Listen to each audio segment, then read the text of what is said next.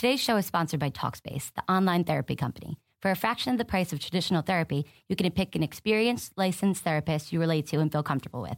Each and every therapist has at least a master's degree and has completed over 3,000 hours of supervised work.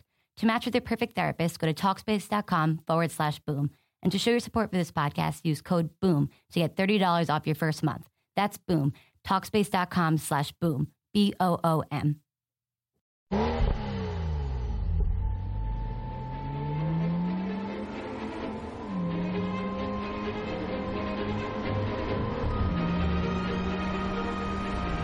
Some things speak to us without saying a word.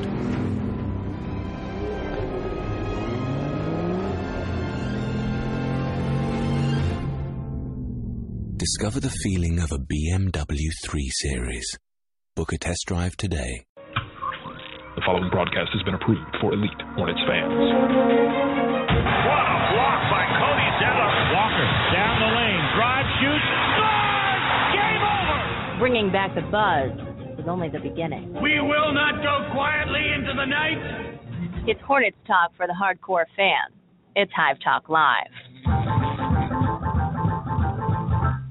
Welcome in, Hornets fans. You are listening to Hive Talk Live on atthehive.com. It's Hornets Talk for the hardcore fan. We are live in the Gittimer.com studios in beautiful Uptown Charlotte. I'm Doug Branson. And I'm David Walker, Doug. Usually I would say something super funny and clever here, but we don't have time. We've got no time for shenanigans. Coming up, we're deep diving into the latest in a line of greatest Hornets victories since 2004.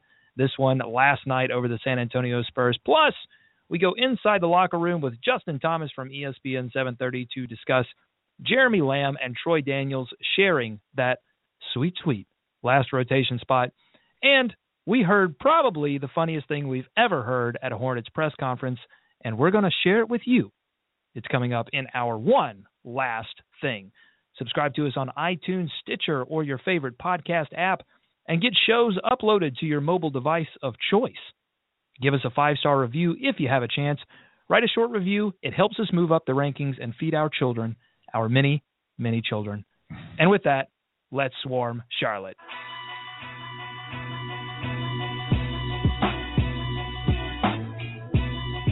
Hornets win! Hornets win! They beat the San Antonio Spurs 91-88 after scoring 7 points in the first quarter. That's right, David. I said 7 points. Here to help us discuss this game is Charlotte Sports Radio and Hornets podcast legend Taylor Zarzar from SiriusXM, the first team on SiriusXM's college sports station, Channel 84. Taylor, how are you, my friend? Can I put that on the business card? Legend, I like that. Do it. Yeah, absolutely. It's the truth. It's the truth. It's the absolute truth. Taylor, thank you so much for joining us. I'm just Dubs' friend. That's all. That's what I want. How I want to be introduced. That's how I introduce you. So that's all good. Perfect. Taylor, what on God's green honeycomb court did we witness last night against the Spurs? How about that, man? I mean, when Kemba is clearly totally out of gas, and I'm starting to get a little worried about Big Al, but Linsanity is just ridiculous. And it's one thing if this team is going to score 7 points and just come out that flat and make some sort of effort against, I don't know, the Hawks or, you name it, the Timberwolves. But to do it against the franchise that at least I respect more than any other in the entire NBA is remarkable. I mean, what's crazy about it is the Spurs are having one of the 10 greatest seasons in NBA history, and nobody's really focusing on it because the Warriors are 63-7. But to do it, I mean, again, what Golden State did last year is great. What they're doing this year is great. But still, to me, the best organization in basketball are the San Antonio Spurs. So to come back and do that against them is just remarkable. And the fact that Boris Diaw is on the Spurs team gives me even special satisfaction. That's your boy. That's your boy, Taylor. Bobo! Now, Taylor, you have been here in Charlotte you've been a Charlotte team for what, about 10 years or so? I have lived in North Carolina for 12 years, yeah. Okay. Yeah. So you've seen the best and, you've seen the worst of the Charlotte NBA franchise going back to the Bobcats days. I mean, when you look at how far they've come, did at that time, did you think this team would be able to pull itself out of the gutter to back where it is now, challenge for home court advantage in the playoffs? And what do you think's been the biggest key for that? Just time, new additions? I mean, how do you assess this resurgence of Charlotte NBA basketball? It's a great question because a few years ago I did this funny, radio bit when I was working here locally, and the Bobcats were having the worst season in the history of the game percentage-wise, and I said, that's it, I'm going to start running to work. I live 9 miles away from work. I'm going to start running to work until the Bobcats win another game. And while I still see David Walker on this route that I was running quite often, I don't want to run that far anymore. But as I was running that each day, I was thinking, God, I mean, this is just such a train wreck. And, I mentioned Dial. Dial had basically tried to start a mutiny, literally, against the organization. Became, by all accounts, by insiders, some of the nicest people I've ever met that are, let's just say, still affiliated with the franchise, called it the biggest act of insubordination they've ever seen. So you have that going on. You win 7 games in a season. You're thinking, golly, man, is Michael Jordan and anything he's associated with ever going to work in terms of the front office? And, I have to give him a lot of credit. He understood his shortcomings, his weaknesses. He knew that he can't be as involved in so many different things, live in South Florida or be in South Florida as frequently he is, and still try to say the buck stops with me, while he's still the majority owner of the team and certainly is always available to be in any conversation.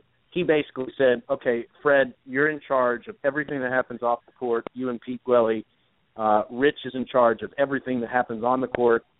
And they have created, and obviously he had to make some extremely difficult decisions with very close friends like Rod Higgins and parting ways with him, and they've just created a very stable organization. There's no one in sports marketing, I admire more than Pete Gwelly. What he did to make sure they were making the right step to bring the name back was really smart, and the way he did it was very, very well done. And, Rich Cho, then hiring Steve Clifford, I mean, just to get all these things together was so impressive. And obviously drafting MKG was a great decision. Drafting Kemba was a terrific decision. Signing Big Al at that time, I think, turned a lot of heads. Batum has been incredible.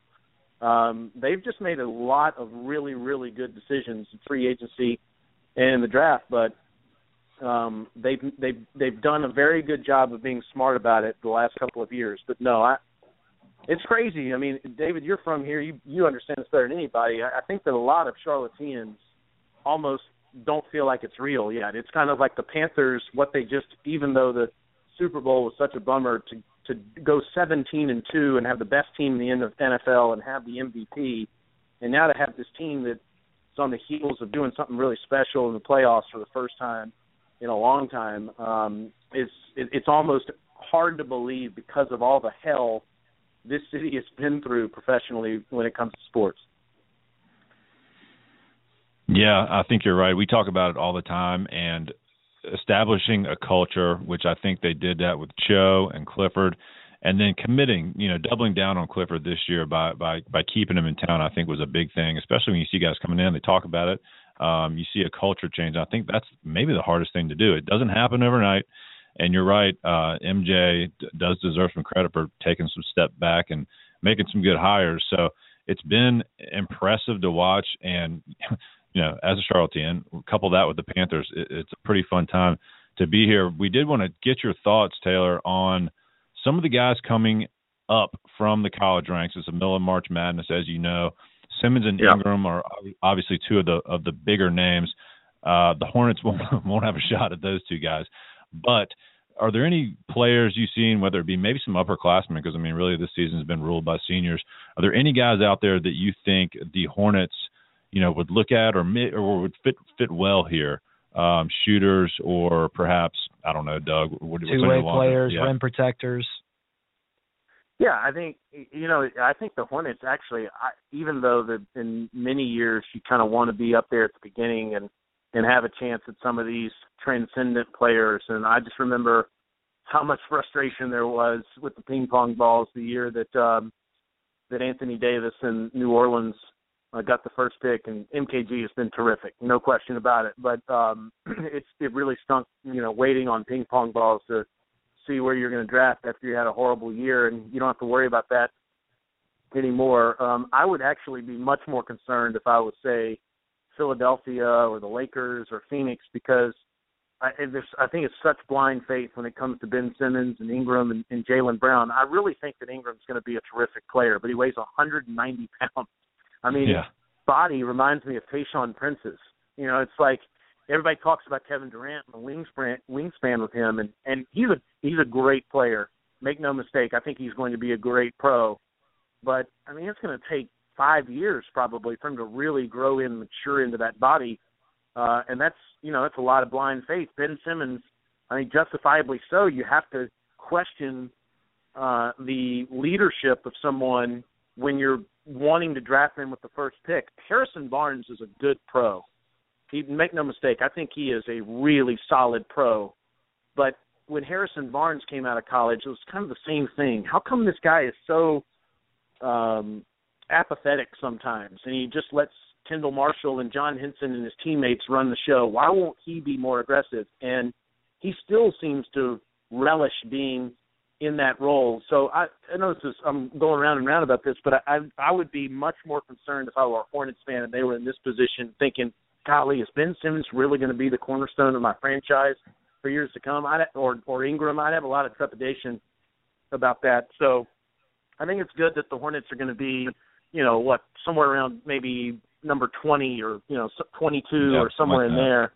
Yeah, and if that's the case, then I think that they're going to get a pretty good player. If they got a guard, let's say they got a shooting guard with that pick, there's a couple of guys out there. There's a kid at Florida State, Dwayne Bacon, and one at Michigan, Karis LeVert, who I think would be really good players. I really like LeVert.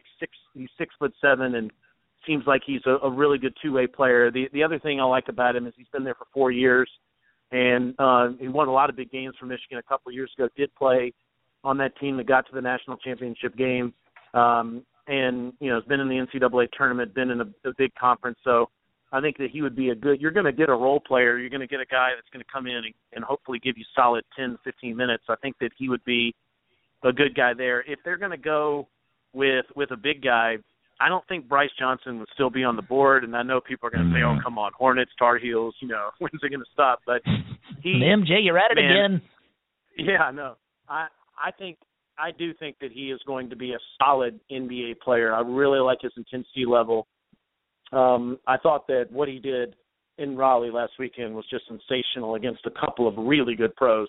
In fact, the guy I trust the most out of everyone in college basketball, I've been saying this all year, is Chris Dunn at Providence, and obviously he'll be long gone by the time the Hornets are drafting. But the way that Johnson, the fact that against Bennell and Dunn, he played so well last Saturday night was impressive. So I would say one of those guys, and here's the other thing, if Big Al is gone, Diamond Stone, big guy at Maryland, who you'll see play here against Kansas in a couple of days. I think he's another guy that's more of a project, though. I mean, if I were him, honestly, I'd come back to college and I would play another season for the Terps. But if he does the thing that almost all of these guys do, and he decides to go pro, I think he'll probably still be around when the Hornets are drafting, and certainly they're going to have to look at that. That's going to be interesting. I would be lying if I didn't say when Bryce Johnson swatted that ball into the 10th row, if I didn't have visions of him defending the paint in Charlotte. Hey, Taylor, you and Greg McElroy, 7 to 10 every weekday morning on Channel 84, am I right? You got it. Thanks so much for joining us, Taylor. We really appreciate your time, and we'd love to have you back on the show soon. Anytime, my friends. Glad to do it. That is Taylor Zarzour. You can listen to him again on the First Teams on Sirius XM Radio, the college sports station, Channel 84. I'd be lying if I said that Dwayne Bacon didn't sound extremely delicious. He's cooking, you know what I'm saying? Yeah, see, that's really when I talk about players that I like to see the Hornets draft, I really focus in on guys that I can make a really good pun with their name on Twitter. That ranks really high in my scouting report. Hey, let's talk about, I've been saying it all morning, honestly. I've been walking around work saying the Hornets beat the Spurs. Say it with me, David. It sounds good off the tongue. The Hornets beat the San Antonio Spurs. The San Antonio Spurs were beaten by the Hornets. It's pretty crazy, Doug, but it really happened, and it was insane how it happened. Yeah, absolutely. So the Hornets score 7 points in the first quarter. Poor Jeremy Lamb. He tried to make it 9. He tried to get it back up above 7. That's the lowest number of points in the first quarter in a victory for the Hornets / Bobcats. Actually, no, this is any team since 2008, and 7 points, the lowest first quarter total. And really was just obviously was offensive execution wasn't there for the Hornets, but the Spurs were also playing some really stifling defense, just closing out on Batum, really containing Walker, keying in on him, and it just wasn't a good quarter for the Hornets. But as we know, and as many who are listening know now, the Hornets rebounded in a big way. A lot of that thanks to Jeremy Lin, 29 points, 7 rebounds, 4 of 4 from beyond the arc. Hopefully that's a sign of things to come, David. Hope that his 3-point shot looked beautiful. That moon ball, this new shot that he has that goes way high in the air. Luckily last night it went in the basket as well. It went in a lot, and you could see it on his face and in his post-game interview. He was relieved. I mean, what he was saying after the show, great point. After the game, he had been frustrated, but we hadn't really seen that frustration. Now, winning as a team, will mask a lot of that, but it just looked like this wave of relief had washed over him when Nelly was, it helps when Nelly's back there. Yeah. But he was relieved, and he was glad to have some success and help his team in a big win. And I think if that's going to change anything, maybe that's what changes things for him. Just this, deep breath of, oh man, I've been working on my shot. And we saw him in the offseason. He worked a lot. He worked hard, and he's had successes this year, but he was going through a bit of a down slump, since the first of the year. So I think that if he can keep that going, hey, that's going to be huge for this team. The Spurs were 52-3 in games in which they went into the half leading by any points. The Hornets were 6-23 when trailing at the half. Didn't matter because the Hornets, they haven't gotten off to good starts. We know that. That's been a trend with this Hornets team. But they have... As of late, for sure, yeah. Yeah, but they have developed an ability to come out of the half with a different attitude.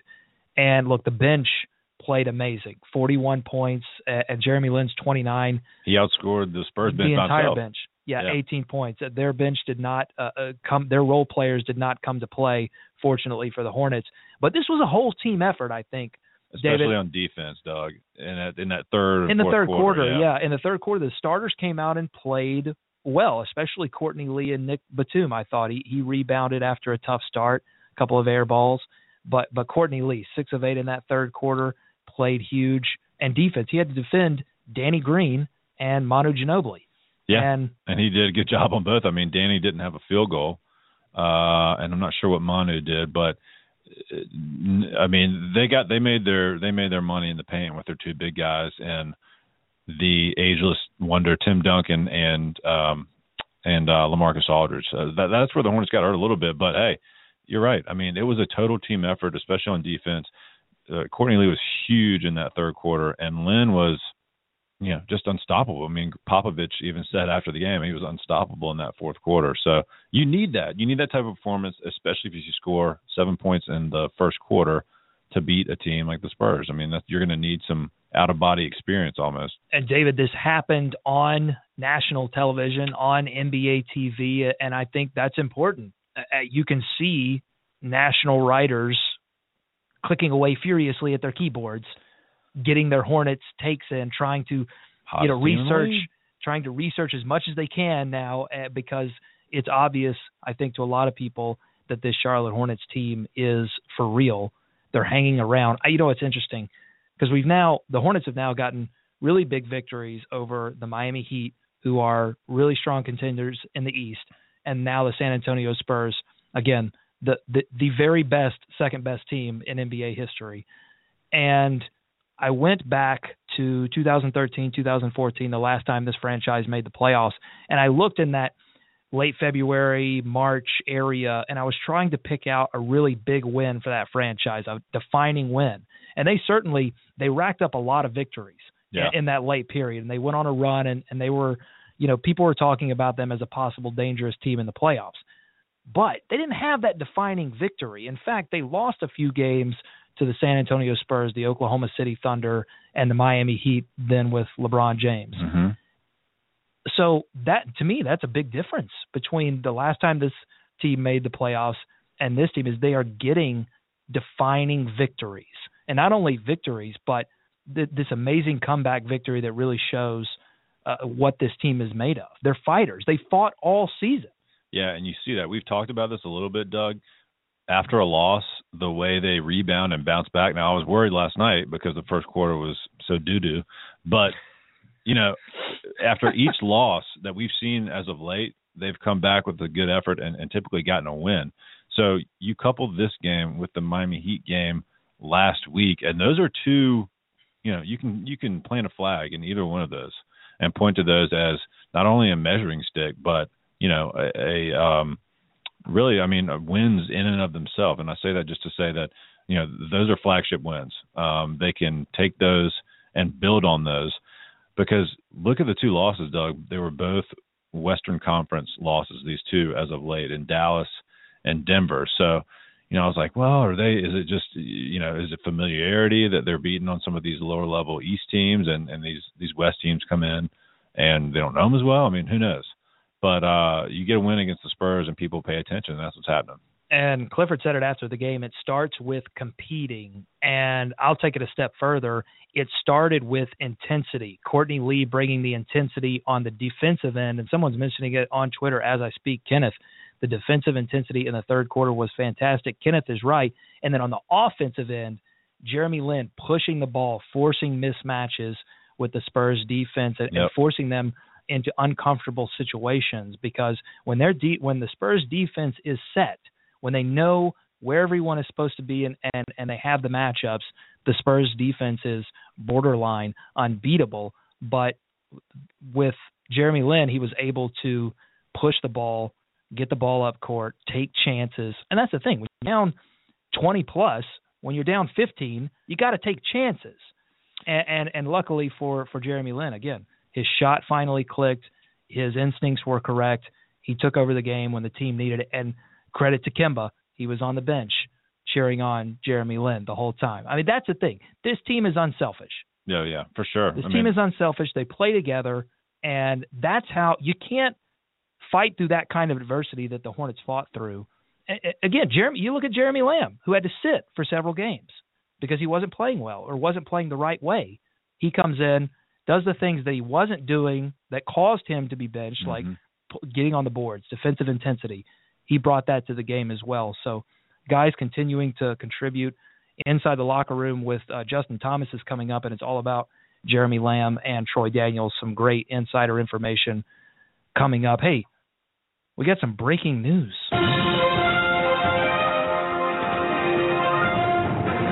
Coming down the wire. So Marvin rolled his ankle in this Spurs Hornets game. He wasn't able to return to that game after rolling that ankle. It's a sprained ankle. He's actually been declared out for tonight's game in Brooklyn.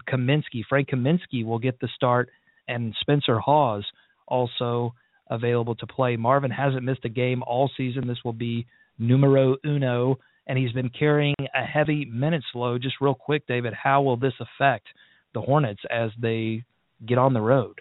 Well, this is big. Marvin's been arguably the MVP for this team. In my eyes, certainly from a glue guy standpoint, and one of their better, if not their best, three-point shooters. Now, he's had a bit of a dip over the last couple of games, so maybe this comes at a good time for him.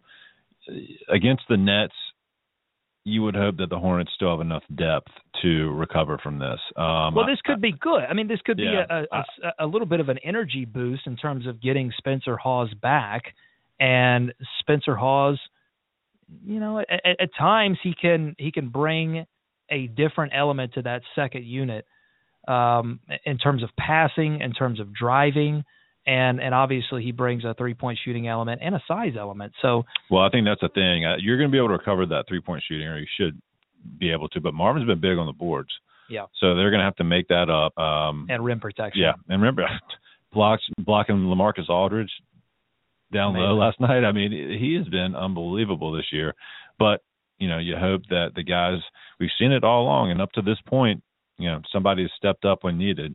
So, hey, I think it's a good thing for Frank to get that start too, see how he acclimates himself and goes out there. And I think he's been handling himself well. I mean, I know he's getting a lot of heat, I think, from some people maybe that are just tuning in, so he's maybe not the impact rookie, but he's looking a lot more comfortable out there to me. And so I'm looking forward to that. I will be interested to see how Spencer Hawes plays with Al Jefferson. You have two guys. It's amazing we're this far into the season. We've still got combos that we haven't seen yet. Maybe it's not amazing, but it's just weird.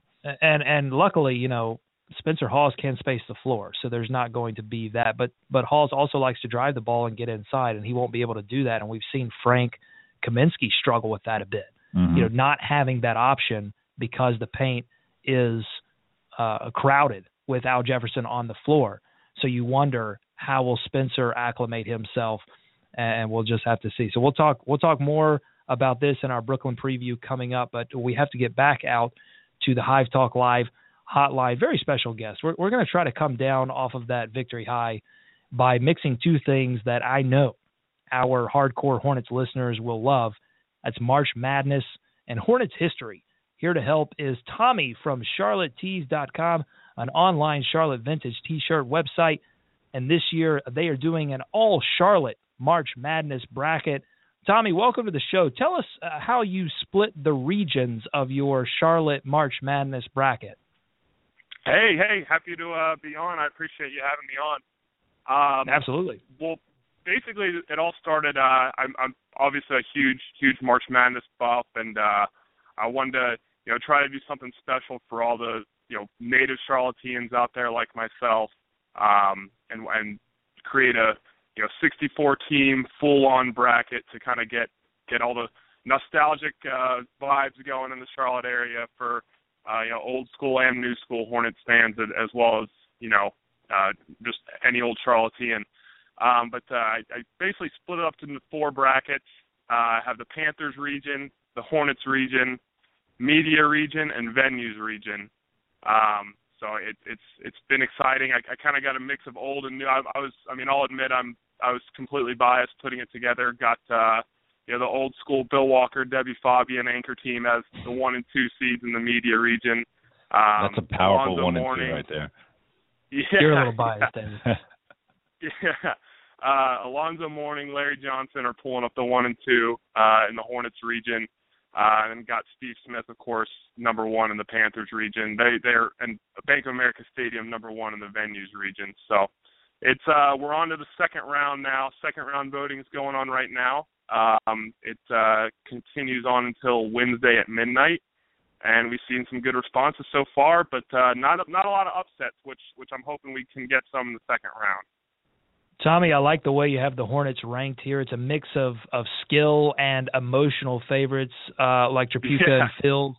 You have Zoe at number 1 over Larry Johnson, though. I'd like you to explain that one. Zoe, we obviously the team honored him as one of their legends, but he didn't spend too much time in town. Why do you have Zoe over LJ, Grandmama? He didn't. That was hard for me to do. It was definitely like I said, it was maybe not done with the most unbiased perspective, but I love Grandmama was by far my favorite player growing up, but had to keep him at 2. But obviously it was a mistake because I think he beat Eldon. I don't think Eldon Campbell got a single vote in the first round matchup. That's a tough draw. That's a tough draw for Eldon. Yeah. So I have an Eldon Campbell beanie baby. It's the only pre-Hornets memorabilia that survived. Oh, and the Baron Davis jersey. Yeah, I still have my my Glenn Rice teal, old school teal. So I'm rocking that every chance I get. Tommy, who do you see taking the Hornets region as you look over round 1 and now round 2 voting? Definitely Grandmama, like we said earlier, is probably definitely underseeded at the 2. Would like to see, I was always a big Baron Davis fan as well. Would like to see him make a run. But I mean, there's some good names on there too. You know, Muggsy Bogues. Muggsy Bogues over Kemba. I think Kemba was a little underseeded. Kemba at 13 was a little underseeded. That's a tough draw for Kemba too. He was. Like, I mean, I love this year's Hornets, but like I said, I'm a little biased towards the old school. I mean, being born and raised in Charlotte, I gave a little bit more love to the 90s than 2000s or Bobcats era. So, Tommy, where can people vote in round 2 and find out more about Charlotte Tees? Yeah, absolutely. So we're pretty fresh. We've only been in business now for about 5 months. Kind of came in on the heels of the Panthers' undefeated when they were undefeated. That was a heartbreaking loss. But yeah, just go to charlottetees.com and click on the blog section, and I got all the basically breaking it down round by round there. It's very easy. You just click on the blog section, it'll be right there. Click on the most recent posts, and you can vote up until Wednesday at midnight, and then make sure to vote in the Sweet 16 as well. Awesome. And that's Charlotte, the word Charlotte, and then Tees, TEES.com, correct? Yes, sir. Yes, sir. All right. And I got to say, some of these T-shirts on here, I mean, I think my favorite actually might be the Crockett Park throwback tee. That is for the old Charlotte heads right there, along with the Eastern Ball skating rink. These are great. If you're from Charlotte, if you grew up around Charlotte, go check these things out. There's some awesome shirts on here. Tommy. Yeah, definitely. Go ahead, Tommy.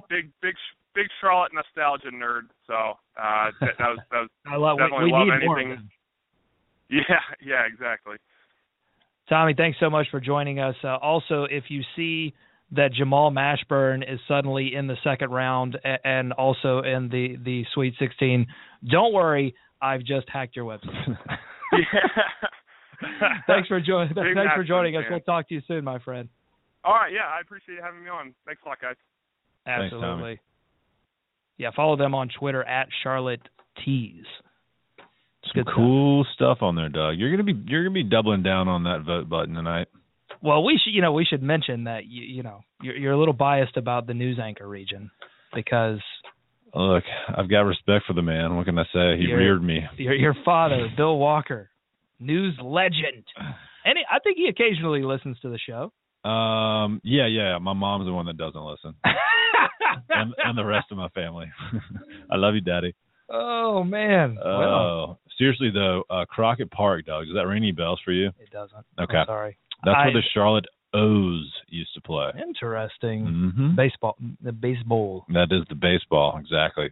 And also, I mean, there is a Frank the Tank T-shirt out there. I'm just going to say, guys, go check it out. It's on Charlotte T. Frank the Tank. Yep. I'm telling you, ahead of the game.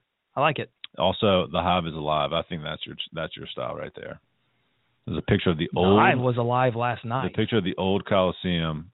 Hive is alive. There were a lot of Spurs fans in Time Warner Cable Arena. Mm-hmm. I will give them that. They traveled well. Usually, when a team's been good for ever, they normally travel well. They normally pick up some bandwagon fans along the way. But Hornets fans were also in full tilt in that game. And I think, again, I think national TV exposure is going to help. If they get into the playoffs, that will absolutely help. But they have to play well when they get there. That's the key to bringing the Hive, the atmosphere of the Hive back is going to be winning proving that this is a legitimate winning franchise. Yeah, I think, the first playoff series they had back in here versus Orlando, that was an electric crowd. I mean, I don't know if you went to any of those games, Doug. You did not. I did not. Okay, I did. I would have won. We didn't win any of those games. But, I mean, people are ready. People were ready then. I think this town has proven to be, if you give them a good product, a winning product, they're going to come out and support things. I mean, I really do think, if they were to get home court advantage, it could be really interesting. Well, look, you have a perfect breeding ground for excitement around the team because you've got an exciting product that likes to shoot a lot of three-pointers. You've got exciting players like Kemba Walker and Nick Batum and Jeremy Lin and a couple of hometown kids. You got Tyler Hansborough, obviously. And you've also you have an Eastern Conference race that is going to be tight all the way to the playoffs.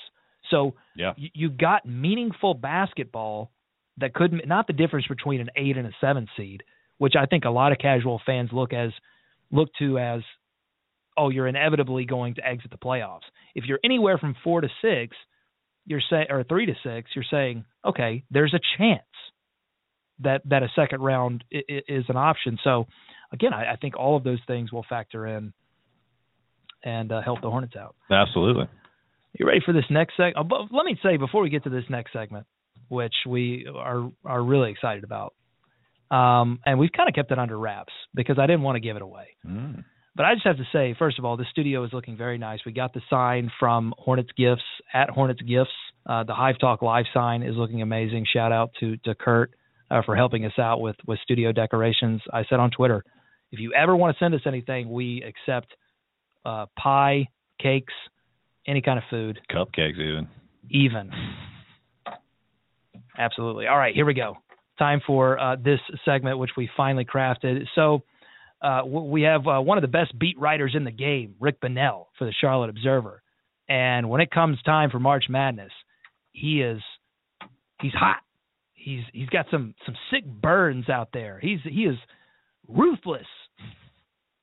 He is spitting Twitter fire. He's got the fire tweets. He keeps it 100. Yeah, he does. Absolutely. A 100 emoji for Rick Bonnell. So we've collected some of the best Rick Bonnell burns on Twitter. These are actual tweets by the actual beat writer of the Charlotte Hornets, Rick Bonnell. Are you ready for this, David? I've never been more ready. It's called Bonnell's Burns. Burn! The next 20 minutes will be the only time anyone cares about True TV until, next March. Burn! You want to read the next one? You got to get in on this too, my friend. Here, have my page. I love Charles Barkley, but the over-under on college games he watches is below Syracuse's seeding. Burn! You have the right to remain. Again, these are actual tweets. Fire tweets. All right, here we go. So the next one. So Dwayne Wade last made a 3 in December, and the Heat ran a play to get him a doink. That's a burn about a burn. That's a second-degree burn.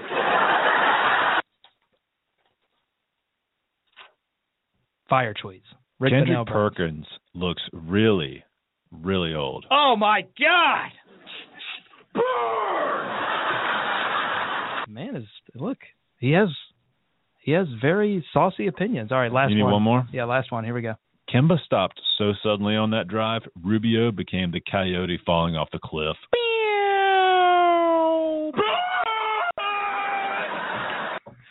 We love you, Rick. And these are all fair game because they're out there on Twitter. Hey, anyone listen, can get them.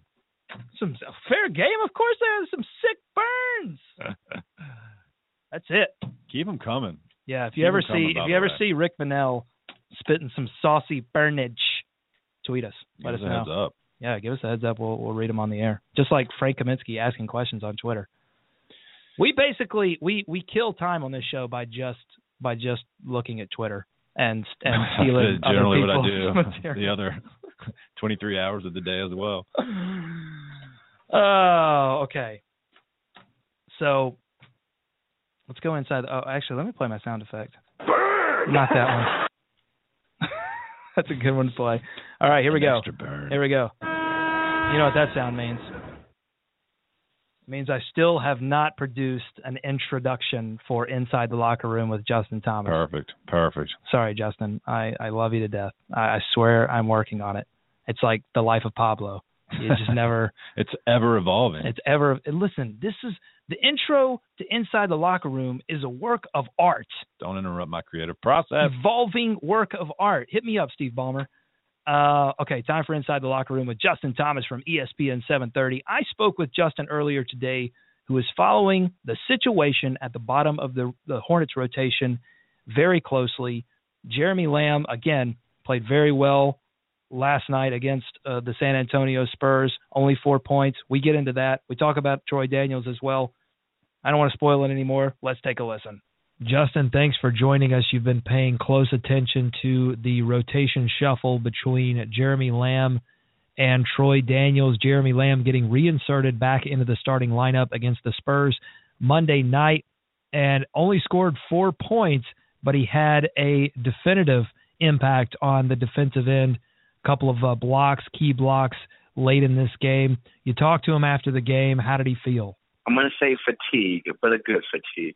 Obviously, when you don't play, for a few games, you lose your legs, and it takes a lot out of you. But I like what I saw from him. He came out, and one of the reasons, they went to experiment with Troy Daniels, not because Jimmy wasn't particularly shooting the ball well, but he was falling asleep on the defensive end.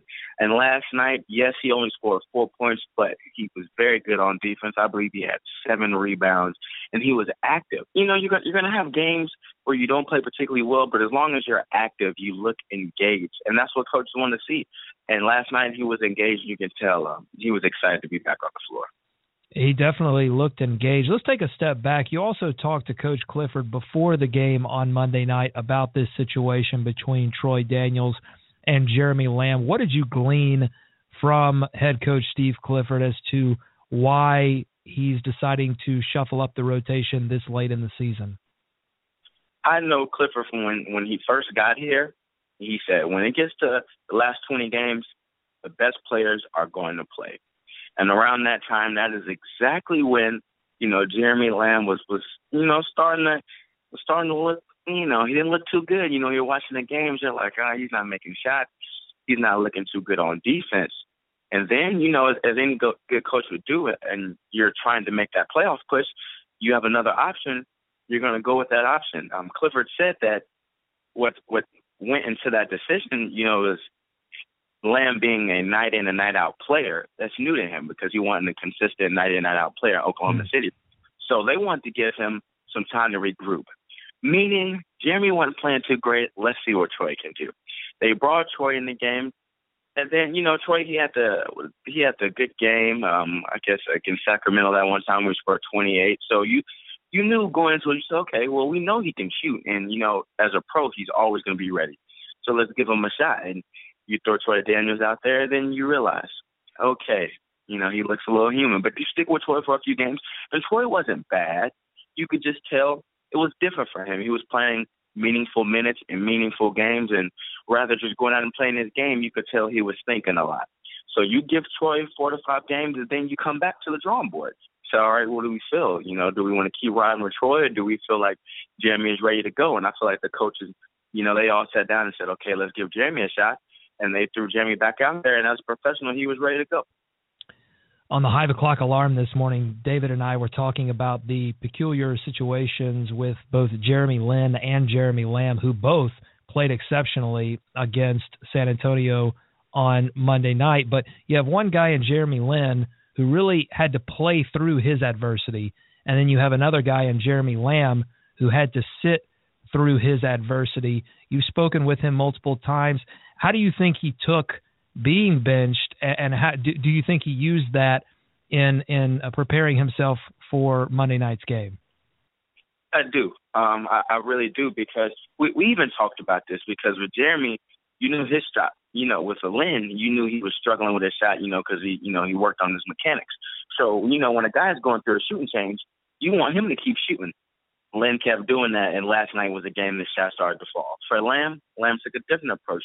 Lamb was set.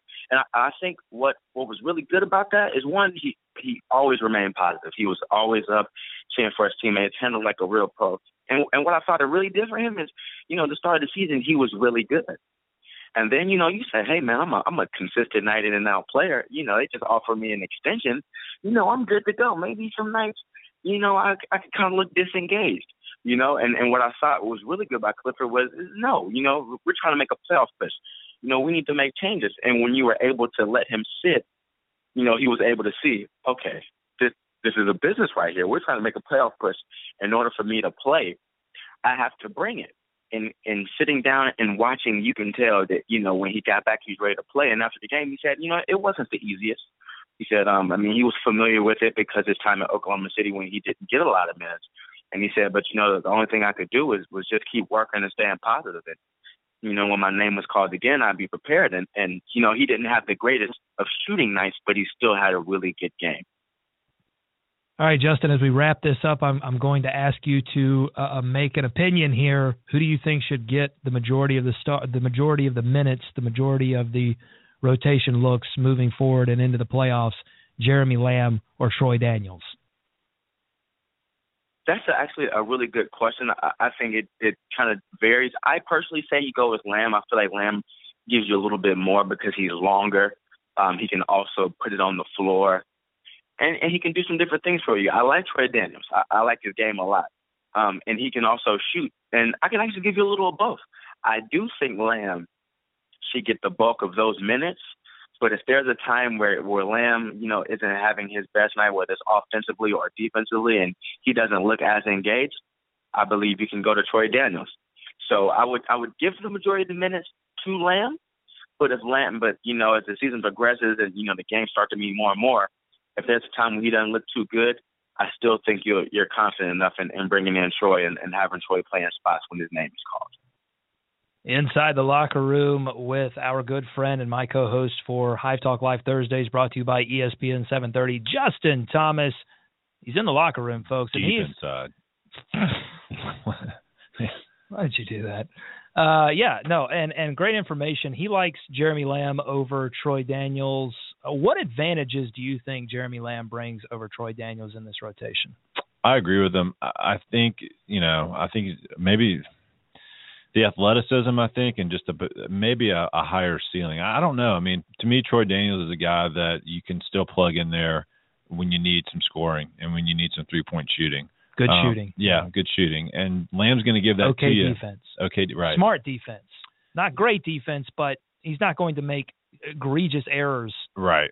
And what I think they hope to get from Lamb is more of a consistent, like we said, consistent effort and cut down on the mistakes. So, I mean, they've got to be pinning their hopes on Lamb more than Daniels. No, for sure. He's got those crazy long arms, and we saw those put to use on defense. And when the focus is there, when the energy is there, when the intensity is there for Jeremy Lamb, he's a threat on the defensive end because of the physical assets that he possesses.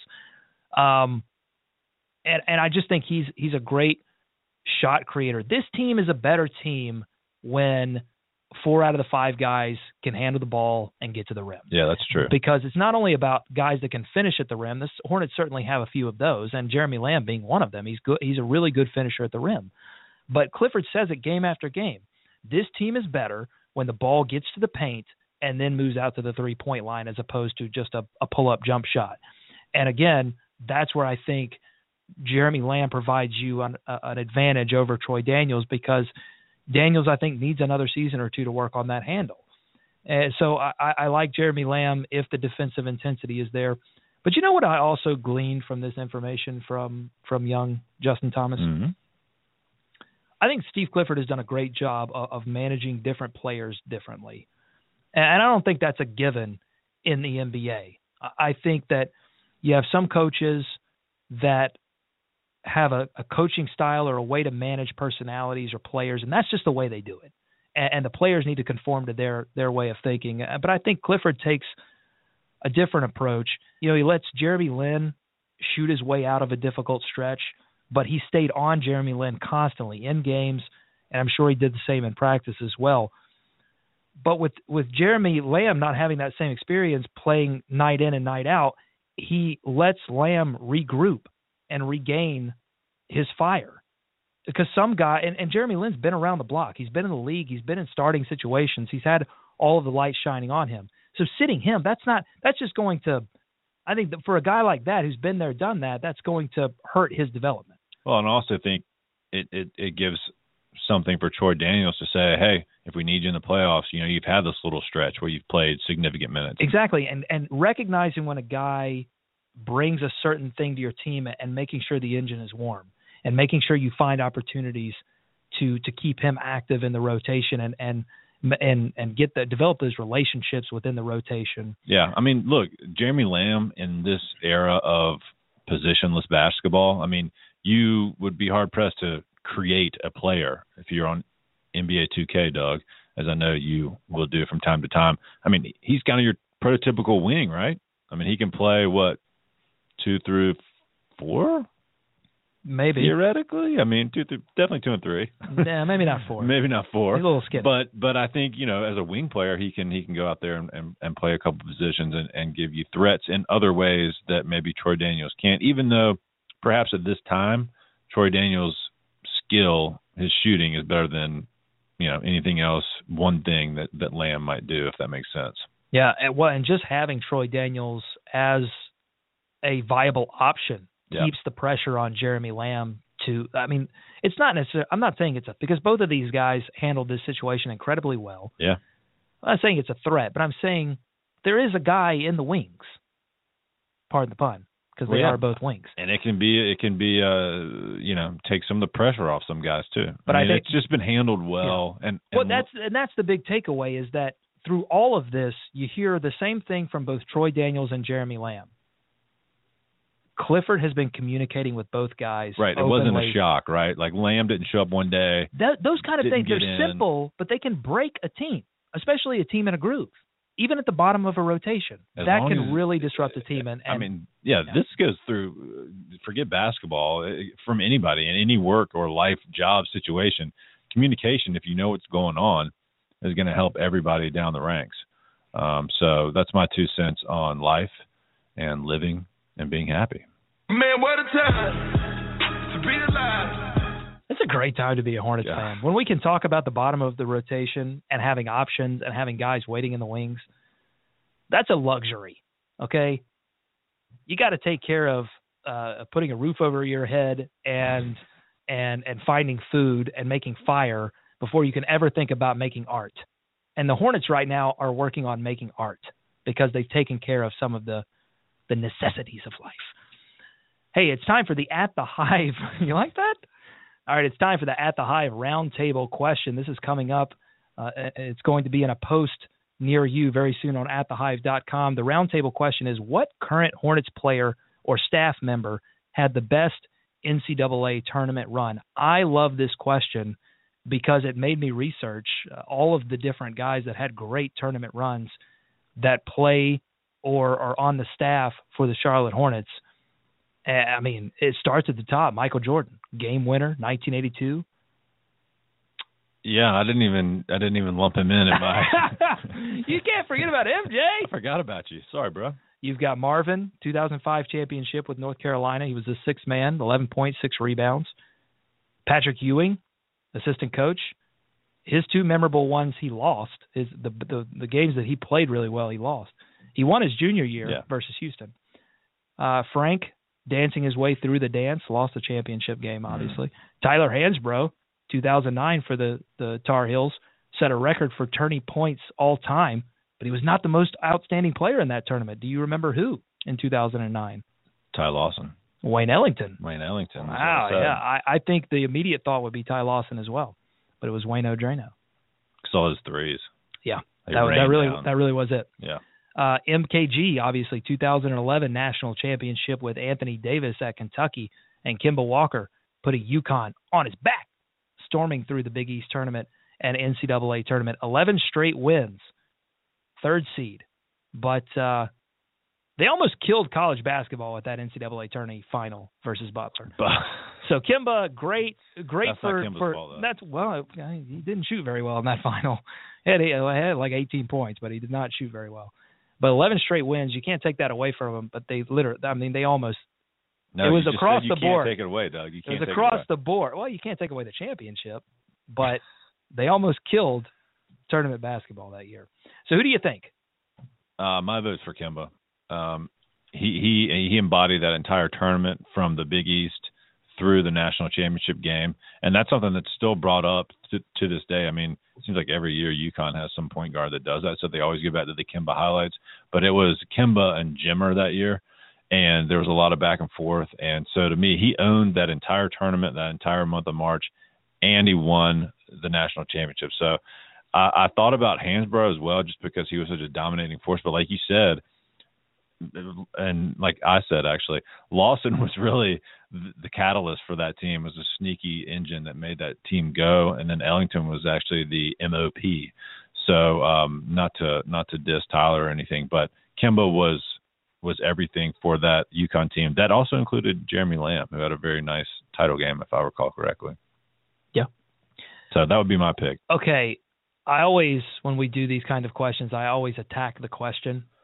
And so are we everyone talking? Everyone loves that, Doug. Keep going. Are we talking about the best individual run, or are we talking about the he played on the team with the best NCAA tournament run? Because I think if you're talking about, I think Tyler Hansbrough had the best NCAA tournament run with North Carolina because it was so dominant. I mean, no team challenged North Carolina in 2009. True. And no, I'm not just being biased because that was my senior that was year an actual thing at Carolina. No, they dominated the tournament. Yeah. Double digits nearly every game, maybe every game. I'm not sure. It wasn't close. But I think if you're just giving it to an individual, I think you got to go Patrick Ewing because he was a dominant force statistically in really all three of the games, the finals that he was in. But that team was loaded. I mean, those teams were loaded. But he did it for 3 straight years. I mean, they lost to North Carolina in 82, and they lost to Villanova. That was a bad one his senior year. But his junior year, beating Houston, just a dominant force. Do you remember the 82 tournament that they lost? And I remember it. Well, no, listen, you watched ESPN Classic. Don't get – listen, you're like 72 years old. Shut up. But he had like 5 goaltends to start that game. They told him to go out there and goaltend everything just to get inside the heads of the intimidate. Carolina players. That may be the worst tactical move. It almost worked. I don't know. It's not for a young kid from Wilmington, North Carolina. Listen, go spot them 10 points. Don't worry. It'll intimidate the crap out of them. I mean, maybe it worked eventually. It just took 2 years. I don't know. That's a good one. I did think about that. I'm going to go Patrick Ewing. That's fine. You can go that way if you want, but there you go. It's Kemba. All right, let's talk about Brooklyn. It tips off at 7:30, about a little over a half an hour from now. There's a game tonight. There's a game tonight. There can't be any letdown. So the Hornets had a all day celebrating. Well, that's the thing. So the Hornets had a letdown after the Miami game and lost the Denver game. Then the Spurs had a letdown after the Golden State victory and lost to the Hornets. And hopefully this doesn't continue to just transfer back and forth, and they can continue this momentum against a Brooklyn team that for all intents and purposes is preparing for next season. But they've got really good players. Do the Hornets currently have the NBA title belt? Remember that thing that was going around last year? No, we probably have to go look that up. Do you recall that? The title belt? Oh, yeah! So it was basically started on NBA Reddit, I think, but it started at the beginning of the season, right? So the Warriors would have had the belt for until they lose. And then, so then whoever beat them, so we'd have to trace it back. So I don't know if they still have it. They probably I don't think we have enough time for that, unfortunately. NBA Reddit, get at me. Brooklyn's got some good players. Bogdanovich, who I mentioned in the last Brooklyn preview, he's playing even better. He's got a starting role now, and they picked up this guy out of the D-League, Sean Kilpatrick. You better guard Kilpatrick or you'll get your ass kicked. He's shooting the ball extremely well. Jeez. They also brought up Trajan. They also have Trajan Langdon on staff now. Come on. Assistant GM. Trajan Langdon, yeah. From Duke? I believe he went to Duke, yeah. He's friends with Sean Marks from the Spurs. That's Brooklyn's just stealing Spurs guys. Well, I mean, not a bad strategy given recent history, especially. Brooklyn's also going to get some infusion back into their lineup, including possibly Brooke Lopez and most certainly Rondae Hollis-Jefferson, who has missed a ton of games with a fractured foot. He's back in the lineup tonight, and he is a defensive presence that I think Brooklyn has sorely missed. So you can't, if you're the Hornets, you got to take this team seriously. I think they will. I think that game against the Spurs was both a wake-up call and a re-energization. Is that a word? Re-energization. It is now. Re-energization for the Hornets. Okay, how many minutes? A couple minutes left. Time for one last thing. I said it in the open of the show. We heard the funniest thing that I think I've ever heard in any NBA press conference, and it came courtesy of head coach Steve Clifford. It is the subject of the latest installment in one of my favorite segments on the show called I Like That. Oh, I like that. roll the clip. Someone asked Steve Clifford about you remember that timeout in the Spurs game? Second quarter. They come out of the second quarter. 11 seconds in there? 11 seconds in. Who does that? That was a quick trigger. Who calls a timeout with 11 seconds into the quarter? Well, Steve Clifford does. Someone asked him after the game, what did he say to the guys 10 seconds into the second quarter? Here's what he said. Please try harder.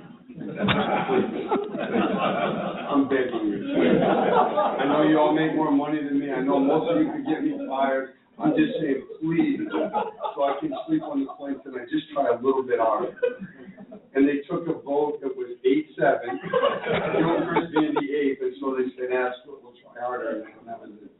Whoa, good. Sounded like Saturday night at the Yuck Yuck Factory. I love it. Oh, listen.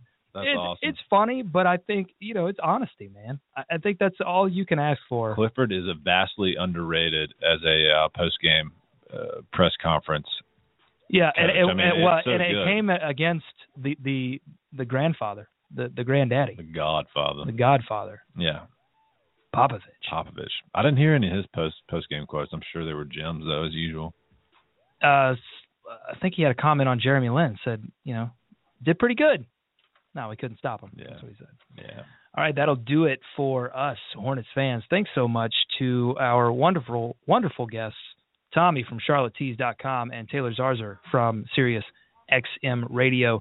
Follow us on Twitter, Facebook, and Instagram at Hive Talk Live for live game updates and more. Go to @thehive.com for all the latest news and analysis on your Charlotte Hornets. For David and producer Katie, I'm Doug saying stay bought in, stay believing. All hail the teal and purple.